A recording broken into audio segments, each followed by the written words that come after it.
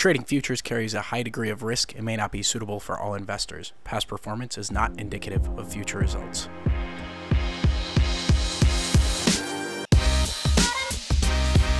Hello and welcome to Behind the Screens. I'm your host, Ian Blanky, and with me is my co-host, Kevin McGee. Kevin, how are you today? Good day, Ian. I am doing well. I can't complain. Everything's great. How are you? I'm doing pretty well. We've had some nice volatility these past couple of weeks, and especially since our last podcast dropped. So, heading into October and then election season with some good volatility is nice to see. No, it's like, just like hurricane season without hurricanes, it's just awesome. Well, it is hurricane season too.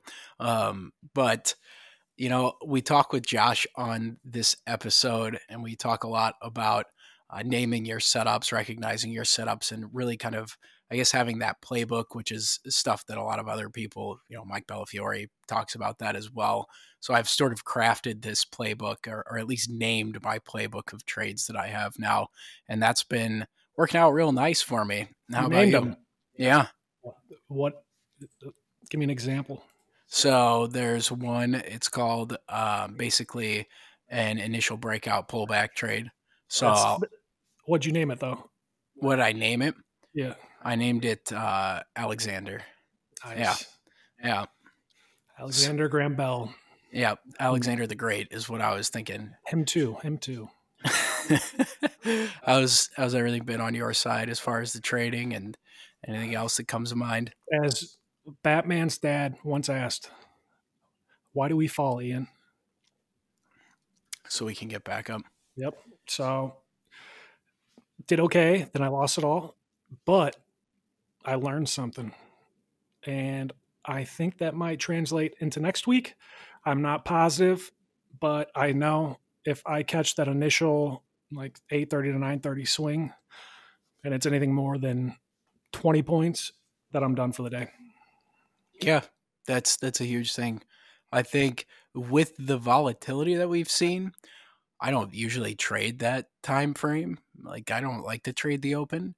But when we get past 9:30, if I can catch a trend into one direction, then that's it. Kind of hands off for the rest of the day, and not giving back those profits. I need to catch that initial. Well, with this volatility, we get a big, decent move. I need to catch that, and then I just need to tell myself it's not going to keep going in the same direction. Because for whatever reason, we're 2% down. My brain's saying 5% down. It's in reach. But no, it might be. I don't know. But for the most part, I gave back all my winnings, lost a little bit more, but I learned and I got myself back up. So that's good. Yeah. I think that's a good point that Josh makes in his interview too, is there are some extremes where the market is either trending up or trending down, and you can still catch that trend. But at some point, right, you go low enough to where you're going to find buyers, or you go high enough to where you're going to find sellers, no matter how hard it's trending. Now, I'm not one to sit there and try to fight that trend, but it is hard to believe that a market that's already down 2% is going to go down to 3, then 4, then 5. I mean, we're talking about more than a 3 sigma move there. So for me, I tend to get more cautious now. I was on the same page as you, where it was like, it would be going down, and I was like, why not? What's my next level? Right, exactly. And the pace, Josh talks about this too, the pace of the downside is like 3x that of going up. So it's fun to be able to catch those shorts, and it's tempting. But in reality, you got to pay attention to what the order flow looks like and when it's starting to potentially find that bottom, because you don't want to be the person that sells the bottom or buys the top. No, you don't. What I liked with our conversation with Josh is him talking about the statistics and how he kind of incorporates that into his trading and his trade setups. I need more stats, but it makes complete sense. Yeah, I think so too. I mean, there's certain things that are overkill, and we mentioned that too in the interview, but I do find that getting your initial balance and getting the overnight high-low stats and how often it breaks and then extends from there, at least for the ES, is really valuable to me. Yeah, I mean, you're watching Sunday Night Baseball, and they're showing like the strike zone, the heat map for the batter, and then right down the plate, he's red, and then low and in, he's blue. It just makes sense. You're not going to throw to Giancarlo Stanton right down the middle. You're going to throw him some garbage in the dirt. So Right. why would you fade when the statistics tell you there's a whatever percent chance that this is definitely going to go against you? Yeah. Yeah. I mean, even though every trade is still 50-50 when you put it on, because any trade you put on, especially in the indices, you can get a tweet from someone, you can get news that breaks, and it just can take it the complete opposite way. But when you've got statistics to lean on and say, hey, I can take this trade and I'm risking X, but if it pays off how I think it's going to play out based on the statistics, then I stand to make 3X, 4X, whatever it is, as long as your risk to reward ratio is favorable. Yeah. And I think it helps with like the FOMO. If there's like an 80% chance the market's going to continue going up and you're thinking, I want to get short, but you don't get short. Market goes down. At least you can kind of fall back and be like, well, okay, well, the odds said it was not my favor. So on to the next one. Right, exactly. I think it helps a ton with that. I mean, having statistics absolutely has prevented me from putting on some really silly trades where I'm trying to do exactly that. Where it's like, hey, I'm going to lean on the statistics here and maybe not take this trade, but maybe it does go in that direction that I thought it was going to go based on probabilities. But at least I can justify why I did not or did take the trade instead of just kind of assuming or thinking that, well, we've gone 2 sigma so far, we're either going to pull back or continue on. You can Yeah. assign some numbers to it. Yeah. Before this volatility, when it was just, new all time high, slow grind up. I mean, every morning it'd be like, there's no way this keeps going up. But the probabilities say it broke this threshold within the first, opening range. So the odds are it's going to keep going in that direction. If I was just reading those in front of me, had them on like a sticky note on my monitor, I would probably think twice about trying to fade the market and be like, there's no way we get another all time high. Yeah, right. And that was the thing too when we were printing those all-time highs, and just you're in uncharted territory, right? People don't really have levels to rely on. It's all measured moves. It's all news-based fundamentals, anticipating, okay, how much further can we really go up? And of course, you've got everybody in the world who wants to end up on television or wherever screaming that we're in a bubble, it's going to top out and tank. And eventually, the indices did fall and, everything came down. But there was a solid 3 weeks there where we were just up, up, up 20 points a day, gapping up. And if you faded that, you were in trouble. I mean, you and I probably both did a couple of times. I faded it probably 3 straight weeks, and I had my last bullet when it finally dropped, which saved me. But I mean, I just have to be smarter and not think that I'm smarter than the direction the market's going. It's not going to make sense. Right, exactly. Anything new as far as your actual charts, your layout setups? Um, no, I'm still just drawing my own levels. Besides that, nothing real new. How about you?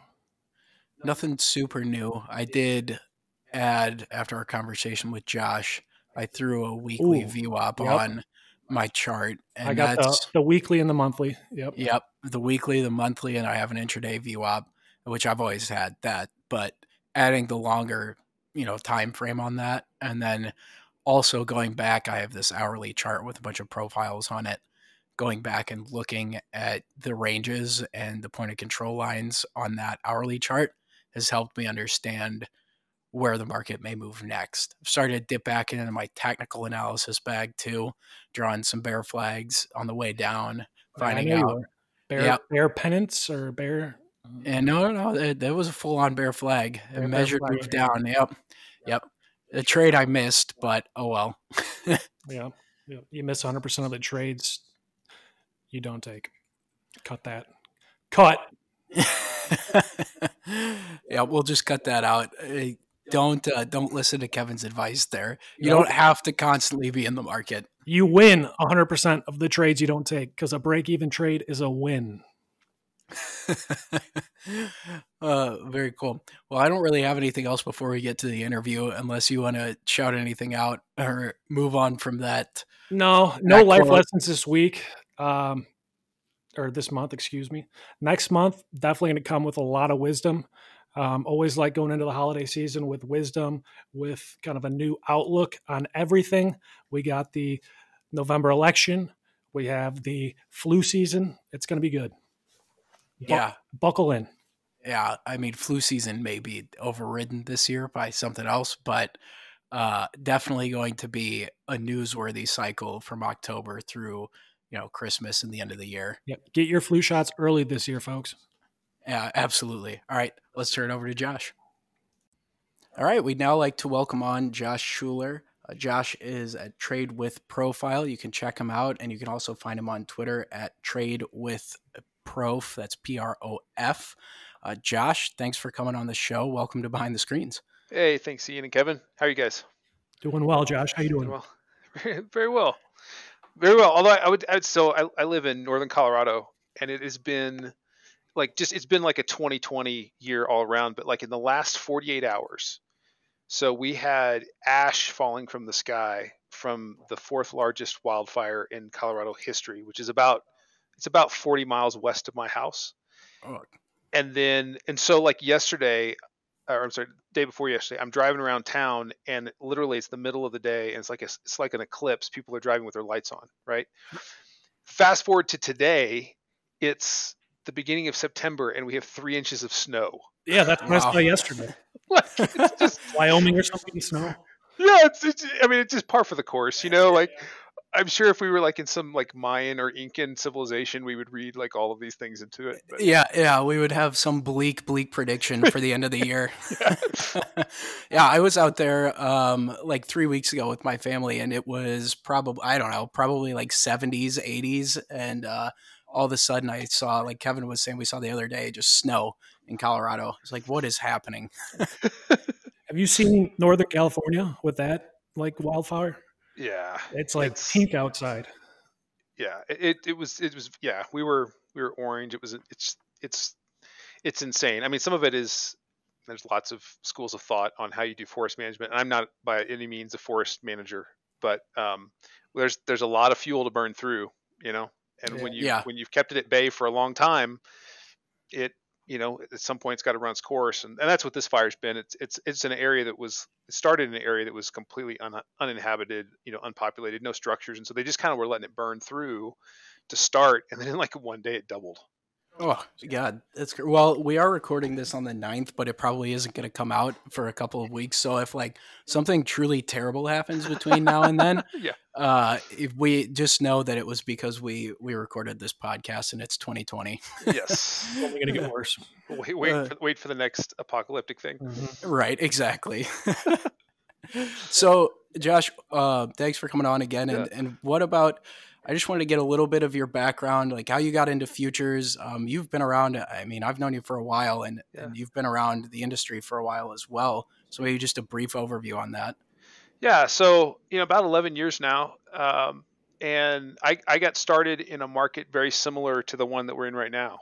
And, I'm sure we could talk about that. But, when I came in on the backside of the financial crisis, when, prices were so depressed, and I started on the stock and equity side, and really it was just a way to try to generate some additional income, build a retirement. I mean, I was working in the nonprofit sector at the time, finishing up some grad work, and it was like everything that I bought doubled. And I just thought, man, I've got this thing completely figured out, and know, I like this should just be my career. As I'm sure is happening to lots of people who have been trading for 4 months, right? Right. Especially like the last. Looked over at Ian on Thursday. Yeah. Whatever was just going straight down. I was like, this is easy. Yeah. Yeah. So like whatever the last 4 months of just the perpetual bid. But as happens, and markets have cycles, and I can't remember who had told me one time. They're like, look, until you've seen about 10 years of markets and the different ways it can present itself, you really don't have enough of your arms around how it behaves so that you can even interpret how new tools might change it. I mean, like, because we're in an unprecedented uh, age of Fed intervention, so that does impact, especially if you're an equity trader, like what's going on and this jockeying between central banks. And it's not a day in day out thing that impacts me, but it does impact some of the price action and what's happening. And so I, after that initial period where I was like, I've got this thing figured out, like everybody, you have this period where you're like, I don't know my upside from downside, what was working, doesn't working. And the person that I was working with early on to develop me, she was focused primarily in stocks and equity options, which was fine. But like at any time we had like 30, 40 positions on, and it was just a management nightmare.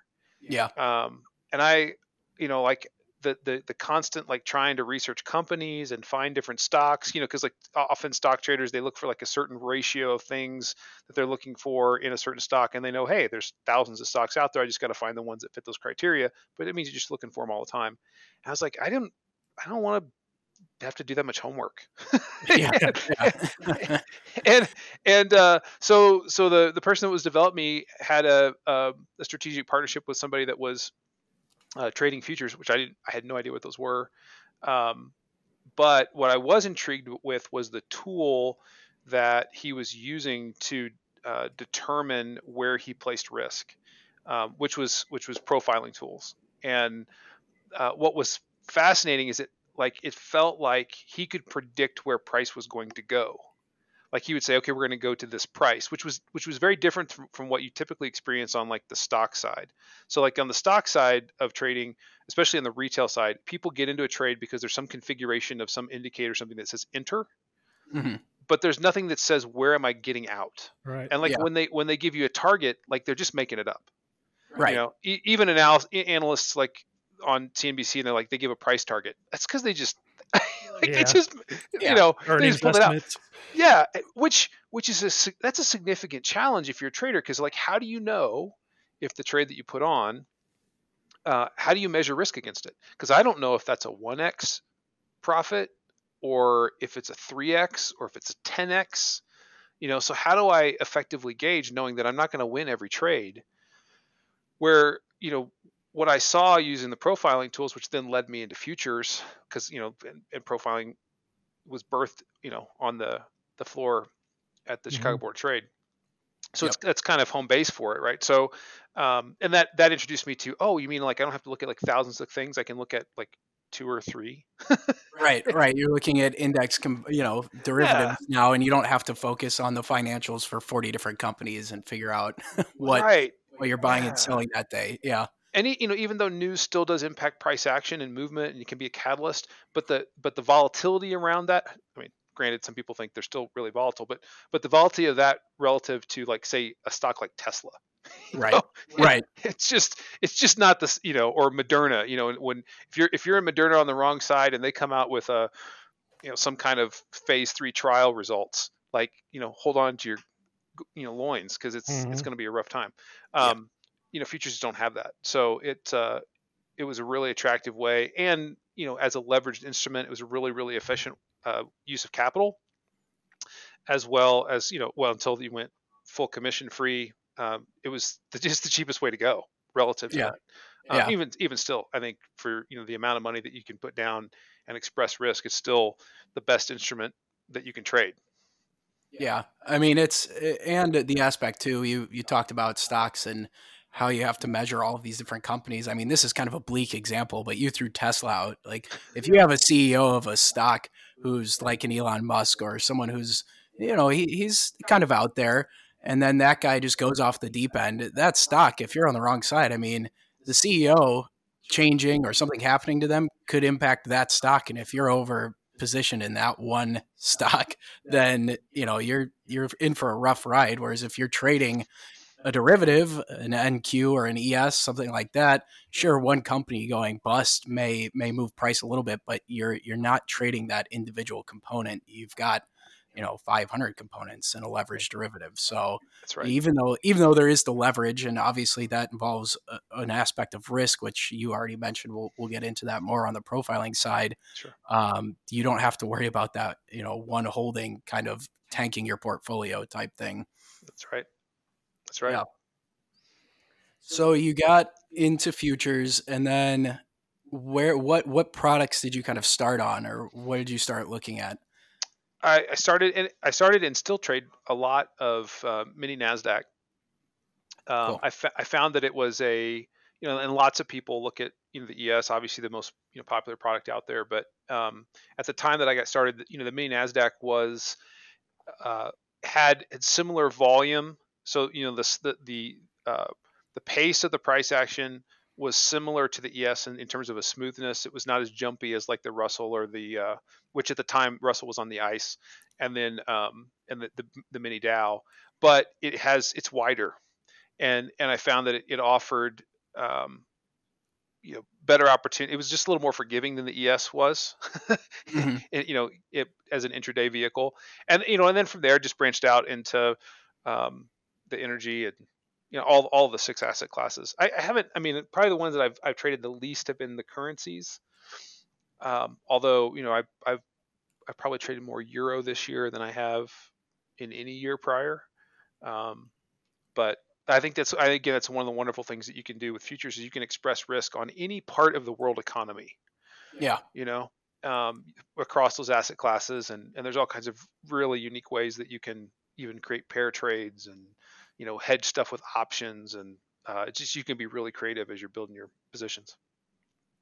Yeah, I mean, there's obviously a ton of different asset classes, and I think that, like you mentioned, expressing risk is a huge component because if you are someone, who's maybe not necessarily loving trading the ES or something, well, maybe you have a couple of setups that you could take over into a different market, and you still have to understand the components, right? If you're going from trading the ES to like crude oil, you don't want to be caught on the wrong side of like an OPEC number or something, Right. but Right. you can take some of those setups and the profiling tools and still trade that asset as well. Yep. Absolutely. I mean, that's with our guys and gals, like a lot of the things that we talk about is, hey, everything that we talk about in the auction process is transferable to any product that you're going to express risk on. Now, there's little nuances to each product. Like if gold catches a bid, like good luck fading that. Like Yeah. it's just going to go. Crude can behave that way as well.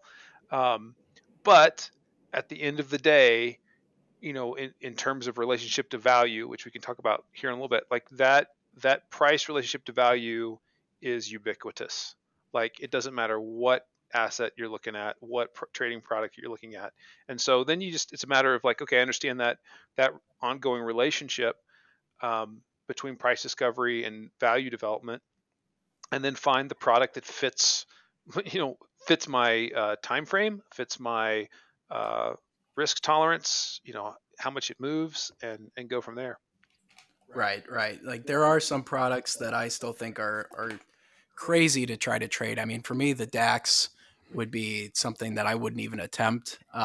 You're talking about 50-point ticks or $50 ticks, basically €50. And to me, that's just insane. And I just don't want to put up the risk on that, but Right. yeah.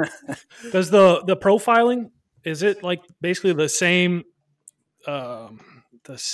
effectiveness on like a ZN versus an NQ? Yeah. Where the book's just lined with thousands of lots and thousands of lots versus the NQ, which you may get a 5-tick spread. Yeah. I mean, all it's doing is it's just arranging visual historical inventory, right? So it's just thinking like, and I always try to tell people, most people are better traders than they think they are. They just get kind of lured into all of the bells and whistles of indicators, and like think if I get this magical mix of indicators, then I will never lose. Right. Right. Which we're all kind of wise to the fact that's not true. Not that indicators are bad. I mean, indicators are another way that you can arrange market information to help you process and make decisions.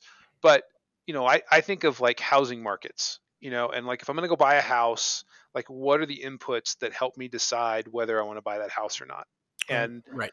and one of the key ones that you would look at to know whether you're paying over or below value, that quote unquote value, is the comps. So you're like, okay, I'm gonna look for like up in your guys' neck of the woods. I'm out in Schaumburg and I'm looking for a 4-bedroom ranch with 3 bathrooms, half-acre lot. I mean, I don't even know what that would be going for right now. But like if we say that was probably, I'm just pulling on my head, I'm thinking about that area, probably like 375, maybe That sounds about Probably. right. Yeah, that's somewhere in about right. there, kind of north side Chicago. So like that, like if I was going to go find a similar property like that, like let's say I was a flipper, right? So like if I was going to try to find a house that I could like buy, remodel, and flip, and try to sell it above value, I would be really, really careful to know what the asking price was versus where value was. Yeah. But if I was like, this is going to be my forever home, and I'm going to be in this thing for 20 years, like what I think about relative to value is a different thing. Right. Right. And so depending on how you're looking to approach the market, whether you're going to be there as a day trader or going to be there as a multi-session trader, is which reference of value or the comp, just like you'd have in a housing market, is most important to you. Right. And the behaviors are the exact same, right? Like we all know a housing bubble is happening when prices are just going, sky high, and it just seems like we leap to the next price, but we don't spend much time at that price. Yeah. And then eventually what happens is like people go, I'm not going to participate at those prices anymore. Right. Right. Yeah. And then yeah, so in the same way, like with the profiling on markets, even if you are, an intraday single session trader, it's still important, at least maybe you can back me up on this, to have the overall context in mind too, which is what profiling allows you to do as well, where you do have that, kind of few days or week picture in mind, but you can look at the longer term picture too and stay inside of context. This recent run up that we have, and then subsequently this kind of correction we're in now.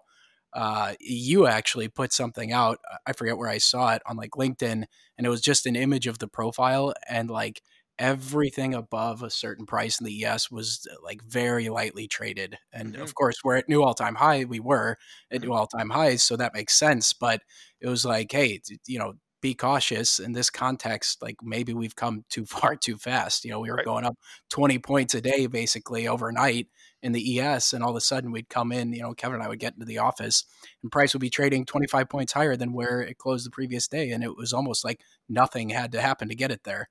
Yeah. Yeah. Yeah. I mean, those are great examples of, when you get up to those extreme prices and you run out, and in basically what we're talking, because we're talking about this in an audio sense. So, you imagine a histogram, and that histogram represents volume of contracts at each price. The higher the price, the further the price gets extended and the fewer participants there are, that Instagram gets thinner and thinner and thinner. And I said Instagram, the histogram gets thinner and thinner and thinner. And then there's really just two behaviors that are going to happen. One is we either go back to the fat side of that histogram where quote unquote value was, or we spend time trading sideways to try to build out that histogram and finding more participants who are willing to participate at those prices. But think about that. Like think how actionable that is. Like if I can look at any auction and go, okay, that profile's thin, whether it's in the day time frame or a multi-day time frame, and I can go, all right, this is probably not a place that I want to, open myself up to a lot of risk in trying to go further in this direction. I'm going to be play more defensive, and I'm actually going to maybe look for the other side, like that return to value. It's really effective, and it doesn't have to be like overly complicated either. Like from a context standpoint, like with our team, we actually just use 3 variables. So any traders that we develop, because most people that are looking to express like they want to be a trader and want to be fairly active, they really have about a month that is their time frame and their view, right? Because they're not capitalized enough to be outside of that. It's not like Ira Harris, who is like building these long positions off of stuff that he's read between what's happening in the Bundesbank. Like it's not Right. it's not, so like how could I quickly come into any market and have a sense I'm going to do the same things at any time a market is in this configuration. And basically what we look at is we look at just 3 variables. We look at the price. What was the last traded price? and then what was the most traded price for the last month, and what's the most traded price for the last week. So we call that the posture of the auction. And you'll find that there are only 9 orientations of relationship of those 3 variables. And based on where we are relative to those variables, we do the same things. So like right now, for example, we're trading $39.95 to close the day here in the ES. The most traded price for the last month is $33.70. The most traded price for the last week is $33.70. So because we're not more than the expected range away from that, we're basically calling it a balanced market. So that means we're prepared for a directional move, either direction, higher or lower, and that move is going to come from that 33.70 area. Yeah. So when you are looking at that, because I think traders, have a hard time. Well, one, when the market is running up, like we had, last week and a couple weeks prior to this, I think a lot of people were trying to read where that top is and try to fade the market constantly, right? And it was almost like when you talked about when gold catches a bid or something, like it was unrelenting pace upwards. And when you look at all the people who were trying to fade the market, they were just getting crushed. So when you're deciding kind of that risk reward ratio for a trade, and maybe you are, even if it is a rallying market, maybe you are trying to say, okay, when's this thing going to run out of steam? I want to fade it.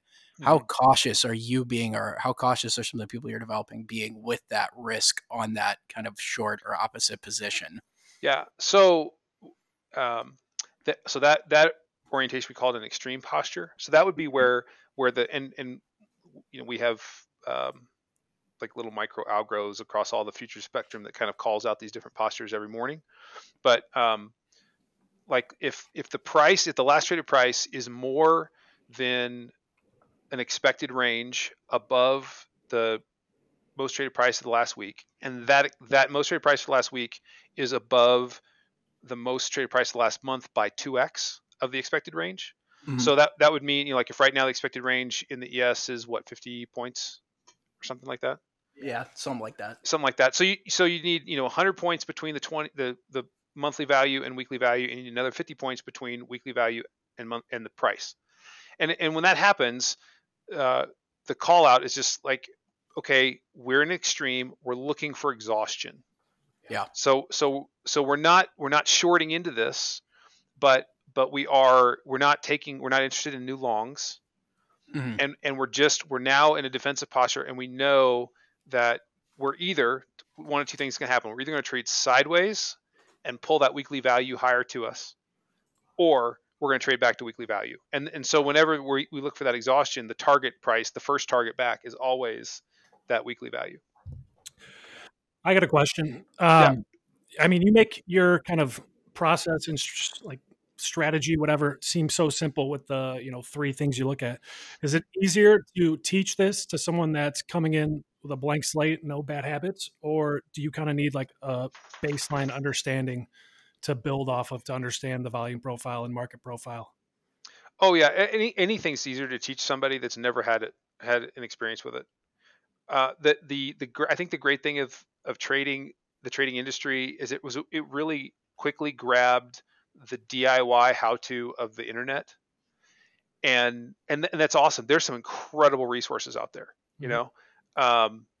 and some genuinely wonderful people who are sharing some great expertise. At the same time, there's stuff that's just absolutely made of myth. Yeah. Like I love the TradingView website. I love those charts. They use them on the CME, they use them at RJO. Like they're in the back, they're really, really clean charts.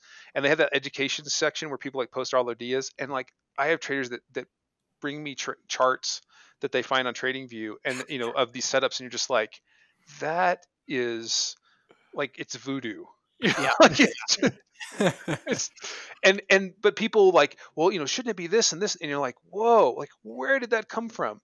Like who told you that had any merit at all? Yeah.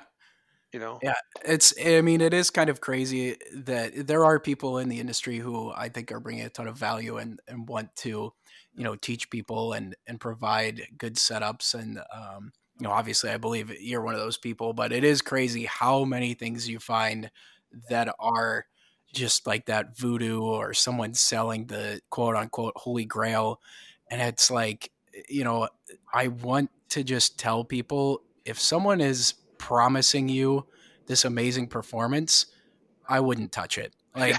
Like, I wouldn't touch it. Like, if they're being upfront and explaining the risks, and this seems like something that is going to take some work, because it does, then I can see value in it. But if it just seems like I'm coming in and I'm going to make, 10 grand this month off of that, I'm like, I would stay away from that one. Yeah. So, Josh, are you saying not to just blindly follow those like built-in trading strategies that I would like I give you would the signals? Yeah, I would say, well, I would try them. I mean, I don't want to say that there isn't, and I'm even exploring some like letters of direction and stuff like that as well. So I think there's some really cool approaches like that. But the challenge, especially for somebody trying to learn markets on their own, which is ultimately why I developed Trade with Profile, because all the stuff that I had to all the stuff I tried to learn, then had to unlearn, and then try to sort that in a systematic fashion where you're just like, man, I wish I could just systematically build this understanding. Yeah. Yeah.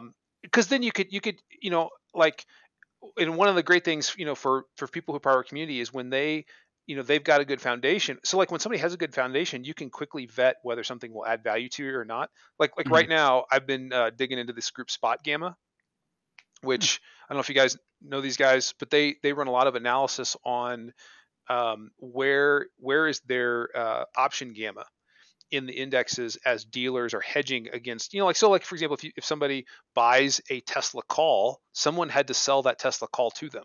Right. So that person is now they're now net short deltas. So if Tesla keeps going higher, somebody's losing on that. Well, if it's from a dealer, they're going to hedge that. So how are they hedging that? They're either buying long stock, right? Or there's some other instrument that they're doing to get delta neutral. And where they're placed on that and where those expirations are can tell you the range bounds of the market. And what's really fascinating is where this stuff is lining up with profile references, which makes sense because that's where inventory is. Right. So like that's a new thing for me, and a place I'm developing. But because I already understand that, like at the end of the day, there are two indicators that every trader looks at. Like whether you're retail, institutional, broker dealer, whatever, everybody looks at price at volume. Yeah. Right. Like those are the only two. So like, it's funny, like I've got this guy that he's a friend of mine. Every time like I post a pre-market markup of the ES, and he'll post some, thing of, some Bollinger Band or, some Fibonacci number. And I'm like, oh, I didn't know that everybody else looked at that Bollinger Band. Well, I didn't know that, Deutsche Bank cared where your Fibonacci numbers were. Like they don't, they don't care where that stuff is. Right. Like, Right. So that's why I am like a ruthless evangelist for the profile, because it's objective in how it's allowing you to, arrange price and volume. Now, like there's some other things that are tools that also work that I think if they're not in your wheelhouse, they need to be. And that's VWAP. It's, whether, intra-session VWAP, and then like a week to date, month to date, quarter to date, year to date, that stuff, which is another, think about what that is. It's a component that measures volume and price. Right. Right. And if the exchange is using VWAP to set price limits, why is that not on your chart? Right. Right. I mean, those are like, geez, I'm looking over at my chart right now and I have those exact tools up. So, yeah. Awesome. Yeah. You're nailing it. Right. Nothing but print money now. Ian's right. ATM. Yeah, right. Now, that brings me into my next question, the aspect of me having these up and then just printing money, which is the risk control side. Yeah. How often do you, when you're kind of teaching and educating and everything else, how often do you have people who, that you've talked about risk and discussed it, and then all of a sudden they just come to you and they're like, man, I blew up my account today, or I lost whatever X amount, and it's way beyond like a typical, limit that they would want to risk for their size? Yeah. Just once. we had one guy in our community that, God love him, great guy, had some really bad impulse control. Ultimately, we solved it because we just put the risk control on the brokerage side. Basically Yeah. said like you're lockout. But I don't get those comments because we have a very kind of within our methodology. I think there's kind of three things that you kind of have to have your arm around to be able to be consistently profitable in markets. And like in terms of goals of where you want to get to, like outcome is consistently profitable. Like, people will say, well, I want to make X amount of money. That like looking for a specific dollar figure is not going to get you there. But if there's certain core competencies that you have that can adapt to any market cycle. And so, it's these three. So one is that there are really only four behaviors that an auction exhibits, and you need to know what those are. Like an auction has a beginning, there's a move, there's a counter move that takes it into rest, and then there's either a test of that range or another move. Like that's it. Yeah. That's all there is, right? So being able to identify those in any time frame, and then the stages of competency, which I know Morad talks about those. Like, stage one, I don't know what I don't know, so it's an unconscious incompetence. All the way to a stage four where it's a unconscious competence. Like it's not that you just have this natural instinct, but it's been honed as you've worked around something that works. Mm-hmm. But the third area is that you do not put on a trade unless you can answer these four questions. And the first question is, where's the price target, or what's the opportunity? Yeah. Right. So that's number one. The second one then is how much am I willing to risk to go after that opportunity? And then the third one is, if I'm right, how would the auction behave as I'm going after that opportunity? And then how should it not behave? Right. So when we just drum that. And like anybody who shares a trade with me, I go, great. How did you answer the four questions when you put that on? Yeah. It's like providing a trade plan for you have your overall trade plan, but then your trade plan for the actual trade itself, which I imagine also leads to people not necessarily over trading as well, because maybe they pause and think to themselves, okay, what are these questions before I put this trade on? What is my actual opportunity here, and what's my risk? And answer these questions before I just go and do what Kevin and I like to do, which is try to catch what we think looks like a breakout, and then it just returns back to control. Yeah. So what do you do? I mean, it's four basic principles. Yeah. And I agree, but I can't follow them. And I know, I know it's stupid. I know I shouldn't be taking the trade, but I still do it. So how do you deprogram that just stubborn stupidity that I have? Well, so I mean, the thing I would ask is, like, when you go back and you look at your trade logs, like, what do you call the trade that you put on? In terms like, of does it have a name? No. Okay, so that's a great place to start. Like in my playbook, I've got 18, well, at minimum 18 playbook setups. And I know what they are. Like, there's an extension fade, there's an IB go with, there's a directional open go with, there's a binary second move, there's a structure cleanup trade, there's a posture option swing. Like, I know what those setups are. Mm-hmm. So when I'm looking at the market, I'm identifying what that specific setup, and I know that setup has a set of criteria to it before I would execute the trade, kind of like a flight checklist. Right. And so, for example, and this is one of the trades that I'd encourage everybody to look at, is what's called an extension fade. So the first hour of any market sets what we call the initial balance, right? So we have really, really cool stats on that in any tradable market, it doesn't matter if it's an equity or future, 97% of the time, 1,000-year rolling study, 1,000 session rolling study will exceed that range. And then once we've exceeded it, there's a 70% chance that we'll only exceed it in one direction. So that means if we take out the IB high, we will only take out the IB high. We won't go back and take out the IB low. Mm-hmm.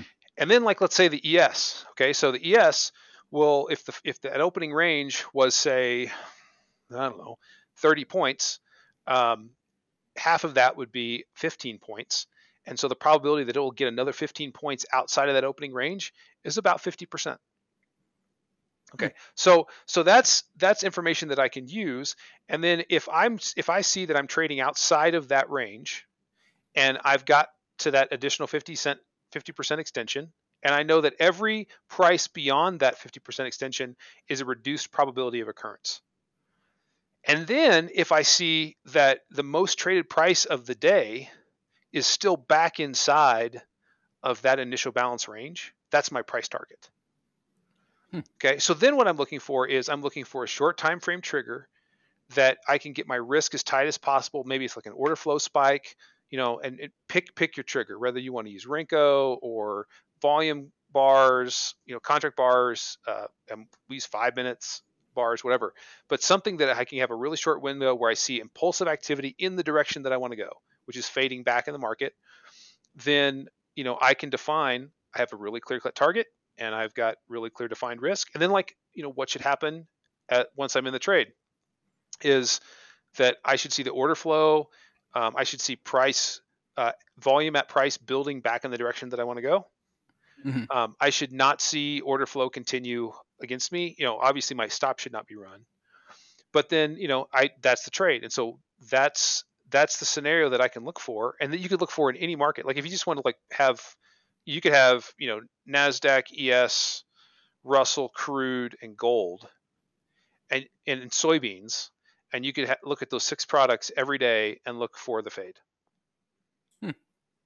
So how often when you so let's take the fade trade for example. Yeah. And let's say everything looks like it's going in your direction, price is moving in your favor again, and you hop on that. And then since the market is still random, are you ever cutting that before your stop, or are you defined and saying, hey, I know the criteria that means this trade is probably going to play out in my favor, and I know what it's going to look like. And if it doesn't, how often are you cutting that early before your stop, or do you let it play to your stop kind of each time, just because that's your kind of defined risk area?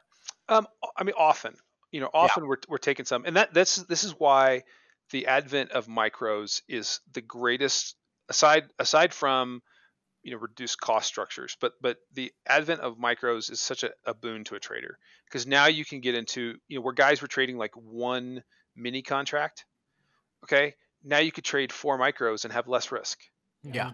Right. And so you get in the trade with your 4 micros, you get some positive excursion, take one off, give some cushion to your cost basis, right? Get, further in there.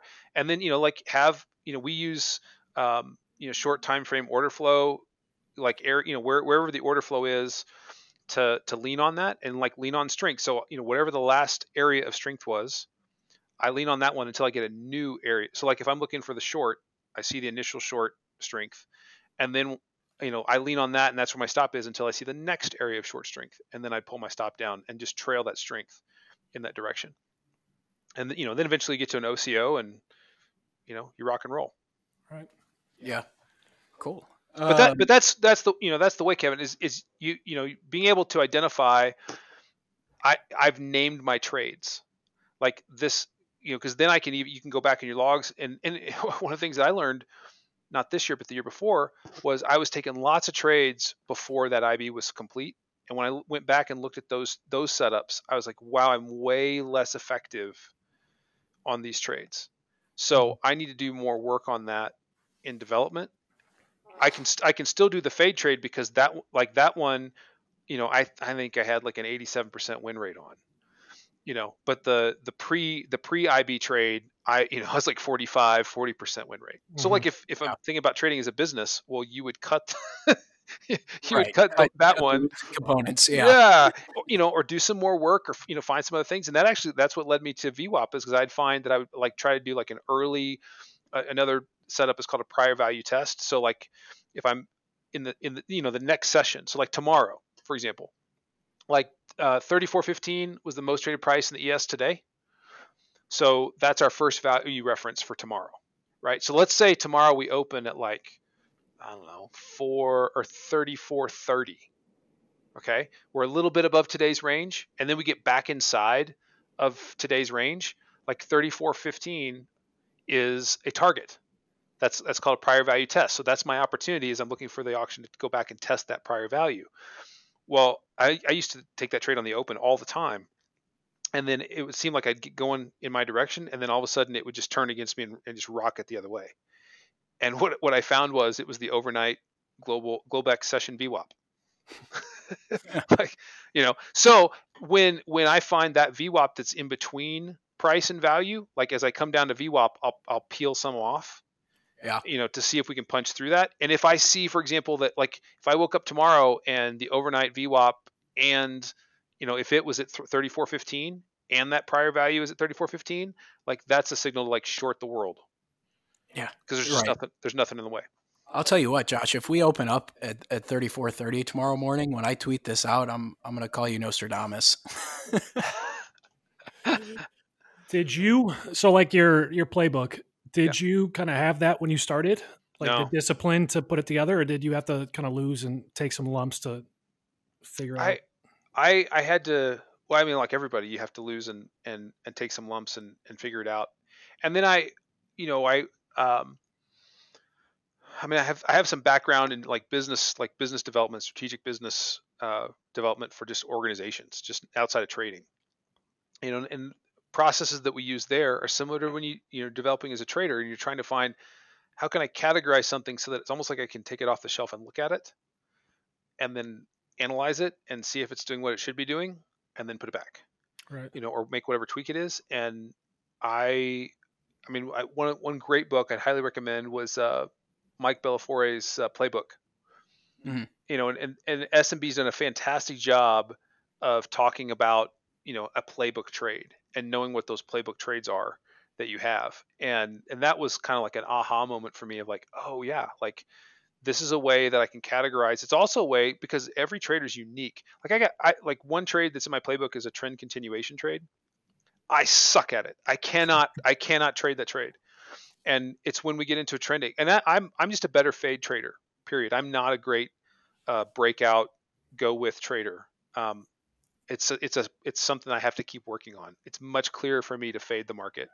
But there's a trade called a trend continuation setup that you've identified a trend, and so now you're just like every order flow spike in the trend, you're adding risk. And I mean, I don't trade it well, but like I got a guy on the team that's his like favorite trade. Like he just, but what's cool about having different types of setups and different types of, playbooks is that any trader can look at them and say, that fits me. Right. Yeah. Right. Because if you're going to be successful in this market, like you have to find the setup and the approach that fits you, that's easiest for you to see. And if there's like one approach that's just not, easy for you to see, like don't kill yourself or make yourself feel bad that you can't do that trade. Like, what if you just go? I mean, I know part of the reason that I struggle with the go with trade, which is saying something when I'm an equity index trader and I struggle going with trend days higher, is because the one guy that was originally teaching me, like he was only a short ever, and it and so I got used to and I enjoy the pace of the short versus the long. Yeah. Because it's 3x.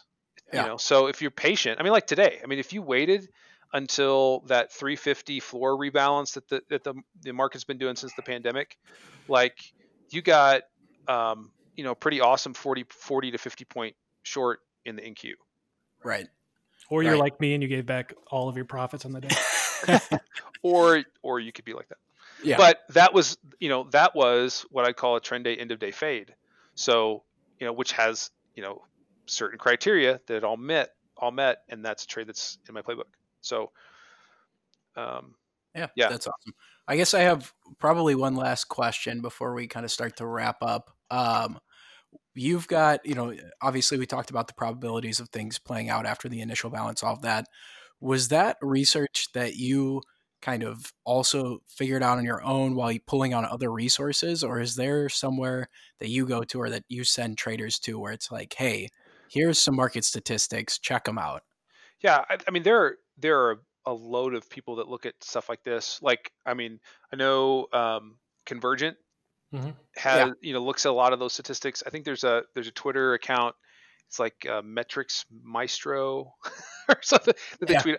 And the ones that I've really honed on, and the place that you can go to actually extract those, so like IRT from Linsoft is a really great platform to allow you to extract behavioral statistics. So you can come up with all kinds of queries of like, okay, so if I have a gap of this size relative to the expected range of the product, how many times would it close? Yeah. Stuff like that. And the thing is, statistics, you can over statistic to death. Yeah.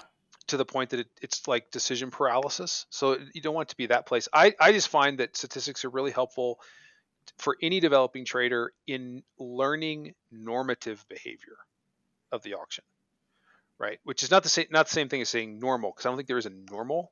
It's just like what's the normative behavior of the auction, and how can I kind of contextualize that statistically to know, even like, is this an exceptional day or not? Like if we're trading past 2x of that first initial balance range, then you're looking at exceptional behavior, and you should trade accordingly. So like where I might be looking to fade the market up until it gets to 2x the IB, like once it goes 2x the IB, I go the other way. Because I'm like, this is exceptional. Yeah, this is most exceptional, right? It's most likely a trend day. It's probably not over today. Right. Interesting. Kevin, do you have anything else? Kevin's over here like trying to wrap his head around his trade from this afternoon. And I can just see him second guessing myself. But like in terms of the statistics, how do you kind of narrow down which ones are relevant versus which ones are, like you said, just noise and going to affect the decision? I mean, I think the ones. I'm going to tell you the ones that I look at, and I don't have a whole lot of them. I mean, knowing the how often the IB extends, and the thing is, it happens so often you just know that one. Like overnight stats, there's 97% chance that during the RTH session we'll take out either the overnight high or the overnight low. I had one guy that came to me. He had lost $500,000 in a year, and when we were kind of doing the due diligence on what was going on, I found out that he was always placing a trade before the market opened, the RTH session. And I'm like, dude, you realize that like you've basically put yourself in a 50-50 window, and you have no guess on which one it is. Right. So, if you would just wait and let that overnight stat complete, you've reduced opportunity, but you've also reduced risk.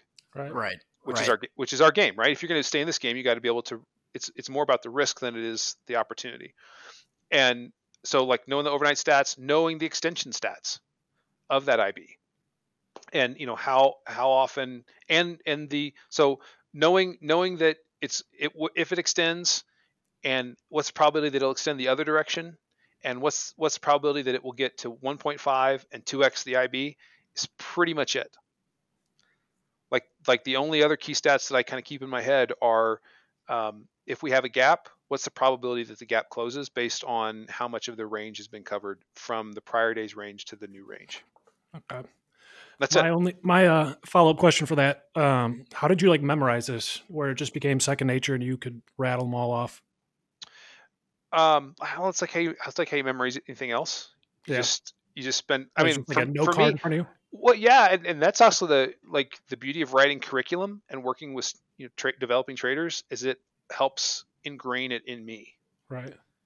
So we spend a whole week with our team a couple times a year looking at nothing but behavioral statistics, and because you can go to the nth degree, and you can start saying, okay, well, what's the probability of, if I start outside of a value area and come into the value area of a prior day, it'll traverse the value area. I mean, you could get that into the minutia, or you could even look at harmonic rotations of, okay, if I have this much excursion in price, what's the probability that I'll get like this much counter?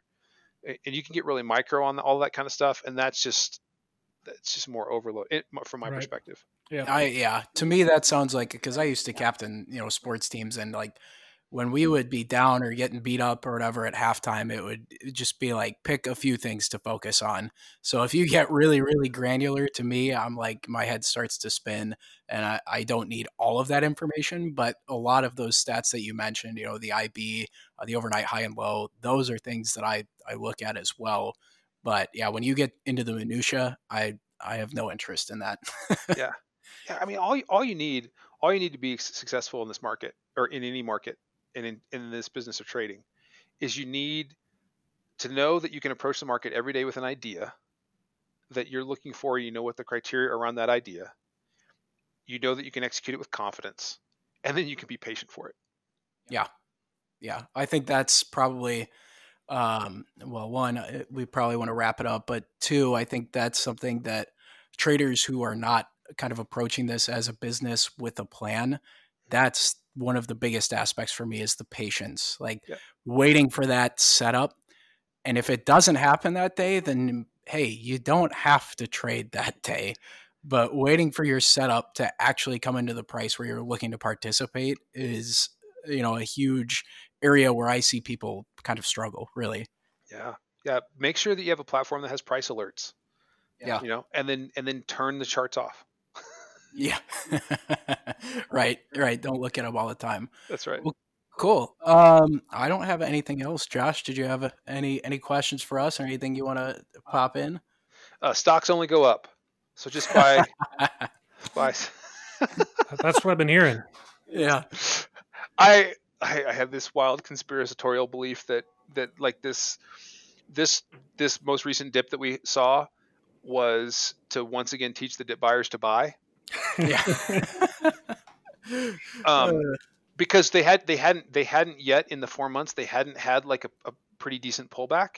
Yeah. That would make them sweat. And so by, like a rally today, and if we, spend some, if we're above 3,400 tomorrow, I mean, 3,500 still within range. That gives them, more dopamine hit of like, just buy the dip, buy the dip, buy the dip, buy the dip. And then the rug pull happens. Yeah. Right. Right. Well, yeah, you have all the Robinhood traders that roll out of bed at like 11 and they're just buying anyway. So, it just wakes everyone up a little bit. Mm-hmm. Yep. Cool. Well, Josh, right. Thanks so much. We appreciate it. You can find him on Twitter at TradeWithProf, PROF, and Trade with Profile. And we appreciate it. Yeah. Thank you, Josh.